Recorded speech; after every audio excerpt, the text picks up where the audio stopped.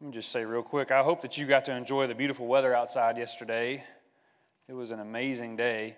And days like today and the spring weather and just all these different times we get to get outside just helps me to remember just how amazing our God is and just all the detail that He put into creation. I mean, have you ever stopped to think about what God made?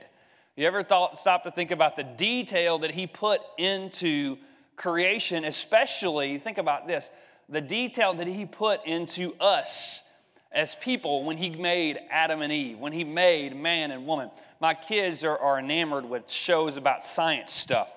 We watch a lot of these things, and every now and then these shows about the human body will come on, or medicine, all these kind of things, and we'll sit down and watch these things, and there's all this stuff that just blows my mind, how God made all this and how He put all this detail together and made it all work so that we could live, so that we could thrive. Let me just share some random facts with you that may help you one day if you're ever on a game show about the human body, all right? Your body contains over 100,000 miles of blood vessels. 100,000 miles of blood vessels running through your body. Your nose can remember over 50,000 different smells. And your eyes can recognize over 10 million different colors. It takes about 200 muscles to take one step. It takes 43 muscles to frown and only 17 muscles to smile. So it is less work to smile than it is to frown. Every day, your heart creates enough energy to drive a truck for over 20 miles. And just a random fun fact for you, they say that your nose is the same length as your thumb. Now, I'm waiting on somebody to do this. Somebody, there we go. I don't know if it's really true. Another random fact I heard, I don't know if this one's really true or not, but they say, research says that those with excess body hair have higher intelligence. Now, I don't know what that says about the bald folks in the room. But anyway, the human thigh bone is stronger than concrete. And when you sneeze, all bodily functions, including your heart, will stop. And that sneeze comes out at over 100 miles per hour. And so we, as human beings, are amazing creations. God has made us as the pinnacle of His creation. But as great as the human body is, there is one body that is greater. One body that God made that is even more magnificent. And that is the body of Christ, the church. And so this morning, I want us to talk about the church. But before we even dive into the scripture, let me just clear one thing up for us. And it's this. I think we kind of misunderstand when we talk about the church many times because we don't really attend church. We don't go to church. We don't drive to the church. And the reason I say that is because we are the church. That as Christ's followers who are gathered, we are the body of Christ. Biblically speaking, the church is not a building. It is not an event. It is not an hour on Sunday morning. It is a group of Christ followers who are gathered in a community to worship and obey their master and to serve Him and to see their world reached for Christ. And so when we drive in the parking lot and we see a sign that says First Baptist Church of Fisherville, that's not saying this is the church. That's saying this is where the church gathers. And when we leave from this place, the church is not here, the church is out there in our communities. And so now that we understand that, just to have that on the forefront, here's the question I want us to answer today. Why do we need the church? Why does it matter if I, as a Christian, remain actively involved with the church? You see, the reality is we live in an extremely individualistic society. We praise and we do things for the individual. There was a day and age in our world, in our country, I'm not really old enough to remember this, but I've heard about it and seen it on TV shows, where there used to be one television in the house. And if you wanted to watch TV, you gathered around that one television and you watched whatever Dad wanted to watch. There was a time when you only had one phone in the house. There was a time when families spent most of their time together. But now we live in a day and age of headphones and personal screens and private bedrooms and people spending more and more time doing things separate. And so with that idea, considering what we live in, considering all the technology that we have, the question you might hear is this: well, can't I just get just as much good out of listening to a podcast of a sermon online? Or out of watching some old videos of Adrian Rogers preaching from way back in the day? Can't I just stay home and save the gas on Sunday mornings? Can't I just read some books? Won't that do me just as good? You know, it's really no surprise, considering all that our culture gives to the individual, it is really no surprise that so many people leave the church. Lifeway Research has told us that 70% of young adults will leave the church, many never to return. Another man by the name of James Emery White did a study in America, and he found that the fastest growing part of our population in America are those with no religious affiliation. As in, they don't consider themselves Christian, Jewish, Muslim, whatever. The fastest growing part of our population are those who say, I have no religion whatsoever. It grew from 36.6 million in 2007 to 55.8 million in 2014. It seems like the phrase of the day is this: I love Jesus, but I hate the church. And every time I hear that, I think that can't be. Because you can't love a man and hate his wife. Because in doing so, you don't really love the man. And so you can't say you love Jesus Christ, but hate his bride. And so to answer this question of why we need the church, for any who may be wondering it today, and to answer it so that when your kid or your neighbor asks you this one day, which they probably will, let's go to Acts chapter 2. We're going to look at verse 42 through 47. We're going to be looking at the first church of Jerusalem. This was a church that was founded just after Pentecost. And let me just help you understand what's going on here. It was a church that was made up of 120 followers of Christ, plus the 3,000 who were just saved the day before.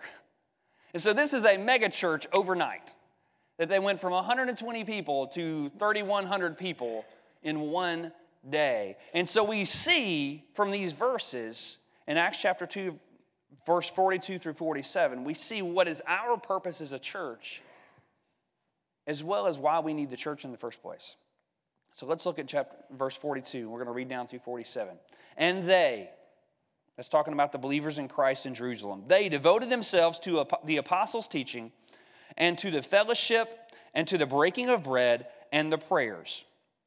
And awe came upon every soul, and many wonders and signs were being done through the apostles. And all who believed were together and had all things in common. And they were selling their possessions and belongings and distributing the proceeds to all, as any had need. And day by day, attending the temple together and breaking bread in their homes, they received their food with glad and generous hearts, praising God and having favor with all the people. And the Lord added to their number day by day those who were being saved. Now here's the first reason why we need the church. We need the church for worship and discipleship. Look back at verse 42. He says, they devoted themselves to the apostles' teaching and to the fellowship, to the breaking of bread and the prayers. Now we're going to talk about fellowship in just a moment, but I want us to look first at the three things he says in this one verse that relate back to worship and to Bible study and to discipleship. First of all, he says that they devoted themselves to the apostles' teaching. Now, the early church recognized very quickly that it was very important for them to gather together to be taught what Christ taught. They realized they needed to pass on the teachings of Jesus to these new followers. We see it again in verse 46 when we're told that they gathered day by day in the temple. It's most likely that they would gather together in what was called the court of the Gentiles, which was this enormous part of the temple where they could come together and the apostles could teach and the followers of Christ could hear and could learn. Now, unfortunately, we don't have apostles in our churches. There may be modern day churches who call their pastors and people apostles, but they really have no reason or foundation to do so. But even though we don't have these apostles alive with us today, the good news is that we still have their teaching in the Word of God. When we consider the fact that the New Testament was founded upon the words of the apostles, that every single book in the New Testament ties itself back to either an apostle of Christ or someone who was close with Christ like Jude or James, who were the brothers of Jesus. And so when the church gathers, we do so to hear from the Word of God, which was handed to us by the apostles. We gather together so that preachers and teachers and men and women can disciple one another and guide one another to grow in their faith. That just as Proverbs 27:17 says that man sharpens another like iron, so the church gathers together to sharpen one another with the word. 2 Timothy 2, verse 2 says this. Paul told Timothy this. He says, "What you have heard from me in the presence of many witnesses, entrust to faithful men who will be able to teach others also." And so through the church, we're able to pass on generations of biblical wisdom to one another. I think about a couple of weeks ago when we did our parenting potluck. Part of that morning was we had 3 different couples come up who were been through the trenches in parenting and had them share wisdom with our families as to how to raise their kids to love the Word and to be in the Word. And it was so awesome to hear them share of testimonies, of stories of this is how they did it and this is how they passed on the Word. That is discipleship, folks. That is one believer passing on to another believer. Here's what God has shown me. Those couples would tell you very quickly they didn't do everything perfectly, that they didn't make all the right decisions. But I tell you what, when we heard their words, we heard their hearts. Those who were there were blessed to hear how they did it so they could be inspired to teach their kids to love the Lord as well. And so we need the church to be taught the Word of God. Not that it only comes through the Word of God. Yes, we can read it ourselves, but we learn in community. But secondly, Luke here writes of this thing called the breaking of bread. Now, this was a common phrase of the day for what we now call the Lord's Supper, what we would call communion. The church would gather together and celebrate the Lord's Supper. This was taken from Matthew 26 and the different gospel accounts of the Last Supper, obviously, in 1 Corinthians chapter 11. This first church, as well as we as Baptists, come together to celebrate the Lord's Supper for 2 reasons. Number one, to remember what Christ has done in His death, burial, and resurrection, and to anticipate His second coming. Now, as Baptists, we only practice 2 ordinances, right? Lord's Supper and baptism. We feel like those are the 2 things that Christ has commanded us to do. We see the example right in Acts chapter 2. If you were to go back to verse 41, look at chapter 2, verse 41. You see what takes place. So those who received His word were baptized. And there were added that day about 3,000 souls. And so first the church baptized. And then what did they do next? In the very next verse, it's saying they're doing what? Practicing the Lord's Supper. So these are not things that we do just out of habit, but these are biblical traditions that we do to pass on the faith. And let me just say this. If you are physically able to be here, you ought to be here when we practice the Lord's Supper. That it is that important of a thing for us as a church to gather together to remember what Christ has done and to anticipate His second coming. If you are physically able to be here, you ought to be here when we celebrate baptism. Because it's a way of one believer declaring to us as a church that they are identifying with Christ and wanting to be with us in fellowship. And if you have kids, they need to see these things as well. They need to be a part of these experiences as well, because this is one generation of Christians passing on to the next those deep traditions of our faith. That for thousands of years, for literally 2,000 years, the church has practiced these things. That when we celebrate the Lord's Supper, we are doing exactly what they did in Acts chapter 2. And we are connecting ourselves with them in that long line of tradition. You know, you'd be amazed, parents, grandparents. I'm sure you probably already know this, but you'd be amazed the number of questions you'll get if you bring your kids to these things. This past year, now our kids are 5, they're not believers in Christ yet. We are praying for that. This past year, we brought them a couple of times. We had the Lord's Supper, and you would not believe the number of questions we got about that. Our kids still talk about that, and they saw it Christmas Eve. Of all the things that a little 5-year-old's going to remember on Christmas Eve, our kids remember the Lord's Supper more than most of it. Because they wondered about it. They're visual learners. They see it, and they think, what is all this stuff? What does that represent? And we've been able to share the gospel with them over and over again through those experiences. Now, the third thing Luke here mentions that ties itself to worship and discipleship is this. He says that they gathered together for the prayers. Now, the fact that in the Greek he mentions the prayers, it signifies that he was speaking of set times when the church would come together specifically for the task of praying together, for the task of praying with one another and for one another. I mean, isn't there something powerful about knowing that the body of Christ is praying together? That we are lifting up one particular need at a time together? There's something amazing about that. I believe God honors that faithfulness when His people humble themselves, fall to their knees, and pray to the Lord. Now, you might say to yourself, well, I can pray by myself, and you can. You might say to yourself, well, I can teach myself the Bible, and you can. You might say to yourself, well, I don't really need the community of the church. I can do all these things by myself. Well, you can to an extent, but you will never grow and learn as much as you would if you did so in the community of the church. Max Lucado wrote it like this. He said, questions can make hermits out of us, driving us into hiding. Yet the cave has no answers. Christ distributes courage through community. He dissipates doubts through fellowship. He never deposits all knowledge in one person, but distributes pieces of the jigsaw puzzle to many. When you interlock your understanding with mine, and we share our discoveries, when we mix, mingle, and confess and pray, Christ speaks.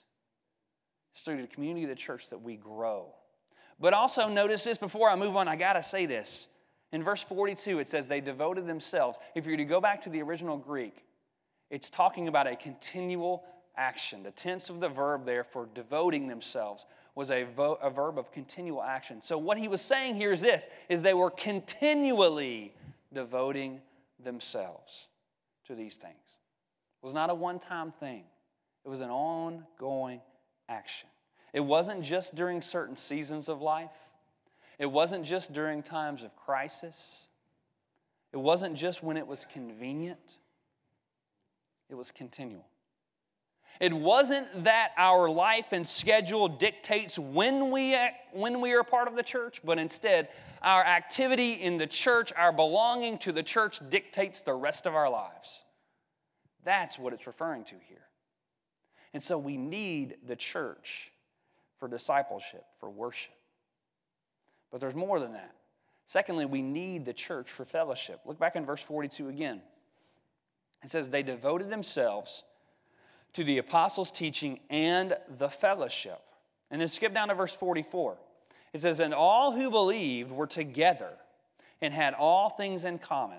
And they were selling their possessions and belongings and distributing the proceeds to all as any had need. Now the word fellowship here in Acts chapter 2, verse 42 is the word koinonia in the Greek. It means to fellowship together. If you were to drive down this way on Macon Road, you're going to pass that koinonia Christian fellowship. Now you know what that means. It means the word fellowship. Now oftentimes as Baptists, we equate a fellowship to what? Potluck, right? We equate fellowships to meals together, you know, and that's okay. Potlucks are good things, but fellowship is deeper than that. It's more than a meal. It's a relationship.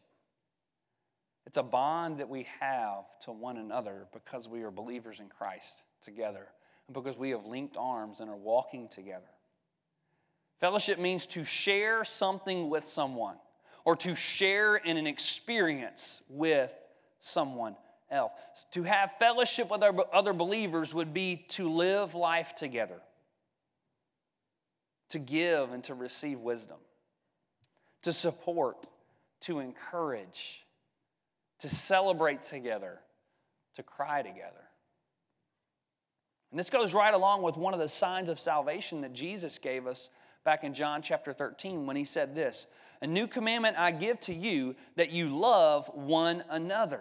The one another there is talking about other believers in Christ. Just as I have loved you, you are also to love one another. By this, all people will know that you are my disciples if you have love for one another. And so Christ makes it clear here that as disciples in Jesus, as followers of Jesus, we will love other believers. There will be a bond there between us that is as strong as family, if not stronger than family. We need one another. We need one another's strength.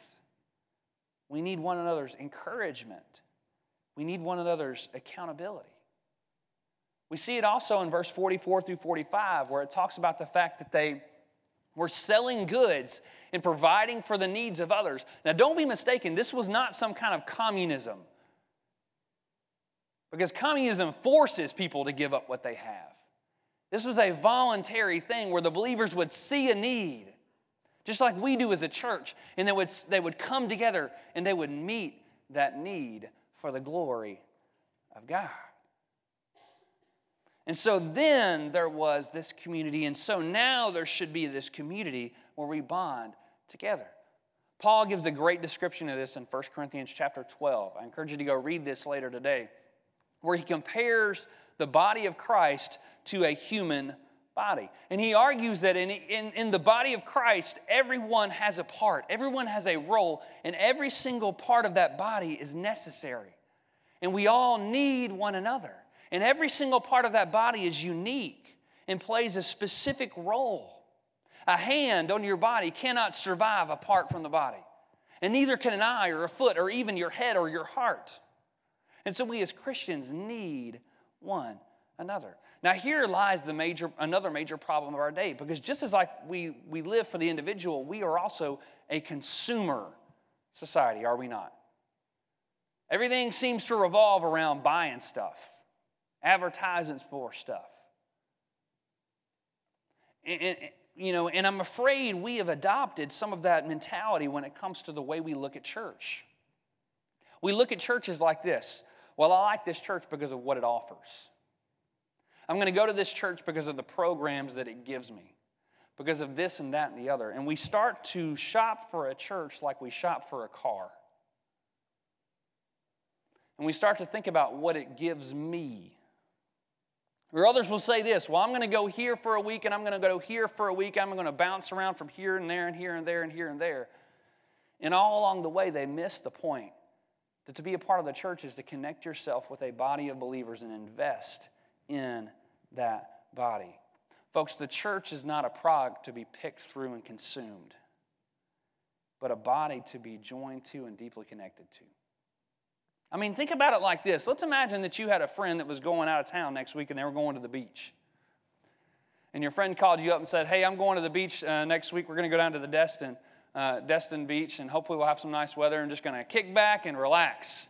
Now, let's imagine that your eye looked at you and said, well, they're going to the beach, so I'm just going to leave you, so I'm going to see you later. I'm going to go with them. And that's ridiculous, right? Your eye cannot leave you. And so it's just as ridiculous to think that we as believers can survive apart from our body of Christ. And that it would be a good idea for us to bounce around. Instead, we need to invest ourselves in the church. Invest ourselves in relationships that span across generations. I believe parents need to go out of their way to make sure their kids build relationships with people of other generations. I think the best thing a kid can have in a church is some relationships with some folks with some white hair. Some people who can pass off wisdom to them that they can't get on their own, that comes through years and years of experience. Research shows us that kids who develop strong bonds with other Christians across generations are more likely to have a faith that lasts through their life. And that makes total sense because you see, it's those voices in their ears that can give them the encouragement they need to keep on keeping on for the faith. I read a true story the other day about a little girl who had got lost one time in her neighborhood. She was walking around and got confused and began to walk very frantically through the neighborhood and couldn't seem to find anything that helped her to find her way home. And so eventually she just lost hope and she sat down on the curb and she began to cry. And while she was sitting there crying, a police officer pulled up to her and asked if he could help. And she said, yeah, I don't know where I am. I can't even remember my address right now. She was so frantic, she just had totally forgotten everything. And so the officer said, well, just hop in the car and let's just drive around, and eventually you're going to see something, and that'll help you get home. Maybe you'll see your house. And so as they're driving around, this girl keeps saying, I don't recognize anything. I don't see anything here. And then they turned a corner, and she saw a building. That building was her church building. And she told the officer right in that moment, hey, you can stop right here, because I can always find my way home from the church. And isn't that true, folks? That it's the fellowship and love that we experience in the body of Christ that can help us to find our way home to Jesus. No matter how lost or lonely or frightened or hopeless we may feel. And then the last thing I'll say this morning is this, is that we need the church to fulfill God's mission. Look at verse 47. It says, praising God and having favor with all the people. And the Lord added to their number day by day those who were being saved. Now, how were people being saved back then? The same way that they're saved today. Through the gospel being preached. Through the church ministering to the world. As individuals, we have a mandate from Christ to bear fruit. John chapter 15, verse 8, Jesus said, by this my Father is glorified, that you bear much fruit and so prove to be my disciples. Now, fruit in that passage could mean several things. It can mean obedience to Christ's commands. It can mean Christ-like character, the fruit of the Spirit, ministering to other believers. But one thing that it most definitely means is this: leading other people to Christ. To bring other people to the point of salvation. But the good news is that this is not a solo mission.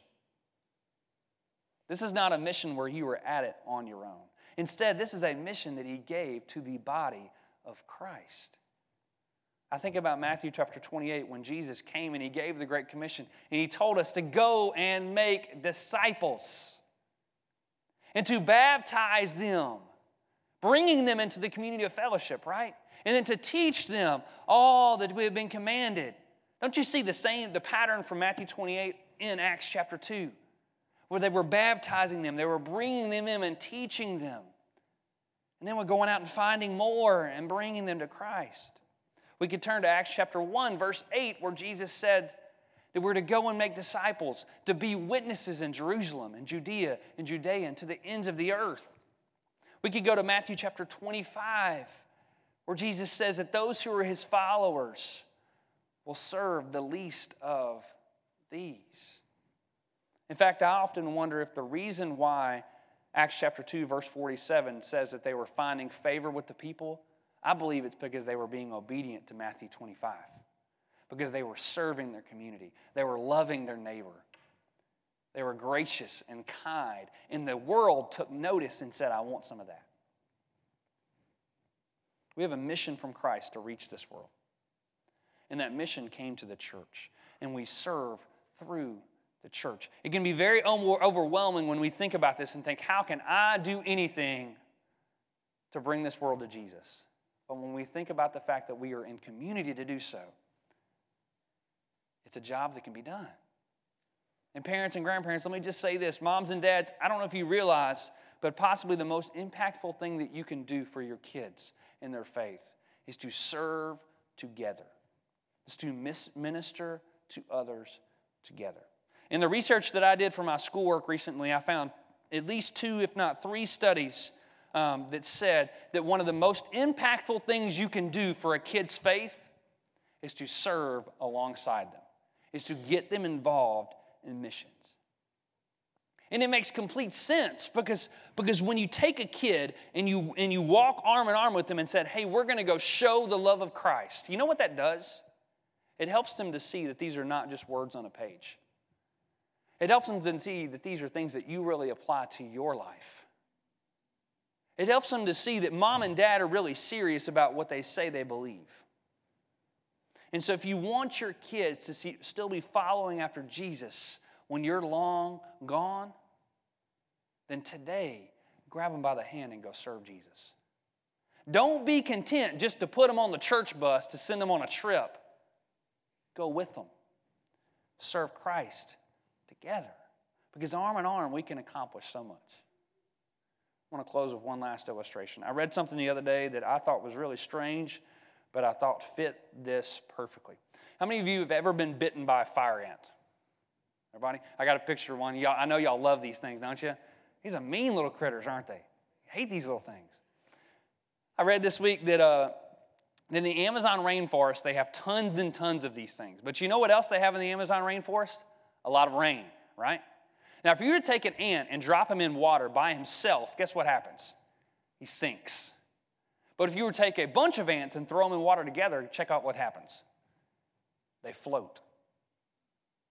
Look at this next picture. This is kind of creepy.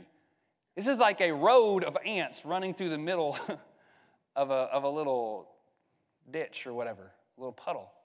That these ants will grab onto one another, and by grabbing onto one another, they form rafts and they stay afloat. That they don't die, they don't just survive, but they thrive in a very difficult environment because they hold on to one another. Man in Christ, woman in Christ, believer in Christ, when we link arms together as a church, we don't just do so to give us something to do. We do so because that's the way Christ intended us to thrive in our faith. That to survive in this world as a believer in Christ, we need to walk hand in hand with one another, teaching each other, praying for one another, worshiping together, ministering to one another, and reaching the world together with one another. This morning, as we come to a time of invitation, there's really two invitations to offer today. First is this, is that maybe you're here today and you are not a part of the body of Christ because you are not a believer in Christ. You've never surrendered your life to Jesus Christ for salvation. I pray that today would be that day, that you would come into the family of God, that you would pray to our Lord and Savior Jesus Christ and admit that, number one, you are a sinner, that sin has separated you from God, that just as the Bible tells us that we have all sinned and fallen short of God's glorious standard. That you would believe that Jesus Christ is the Son of God, that He came and lived a perfect life, and that He died on a cross for your sin and for my sin. And you would confess Jesus as your Lord and Savior. That you would say, I want Jesus to be the Lord and Master and ruler of my life. I ask Him to forgive me of my sins. Today, wouldn't you do that? But today, maybe you're here and you realize that as a believer in Christ, you've never really been active in the body. Maybe you attend a lot, but you've never really been connected. Maybe you've never really served. Maybe you've never really ministered to each other. Maybe today is the day where you need to recommit yourself to the body. Where you need to say, I need to be a believer who's linking arms with other Christians around me, encouraging each other, strengthening one another. Would you pray with me? Father, I pray that as we come to this time of invitation, God, you would move in our hearts. Father, we thank you so much for this church, for this body of believers who worships faithfully, who teaches your word, who serves you, who wants to reach our community. God, I pray that you would strengthen us today. I pray that there would be people in this church who would say, I need to be even more involved. I need to be even more connected. I need to use the talents and the gifts and the spiritual gifts that God has given me to minister here. I pray there would be people who would commit themselves to that today. And Father, if there are those in this room who do not know Jesus as their Lord and Savior, I pray that today would be that day that we would be able to welcome them in to the body of Christ as they surrender their heart and life to Jesus. And it's in His name, His glorious name,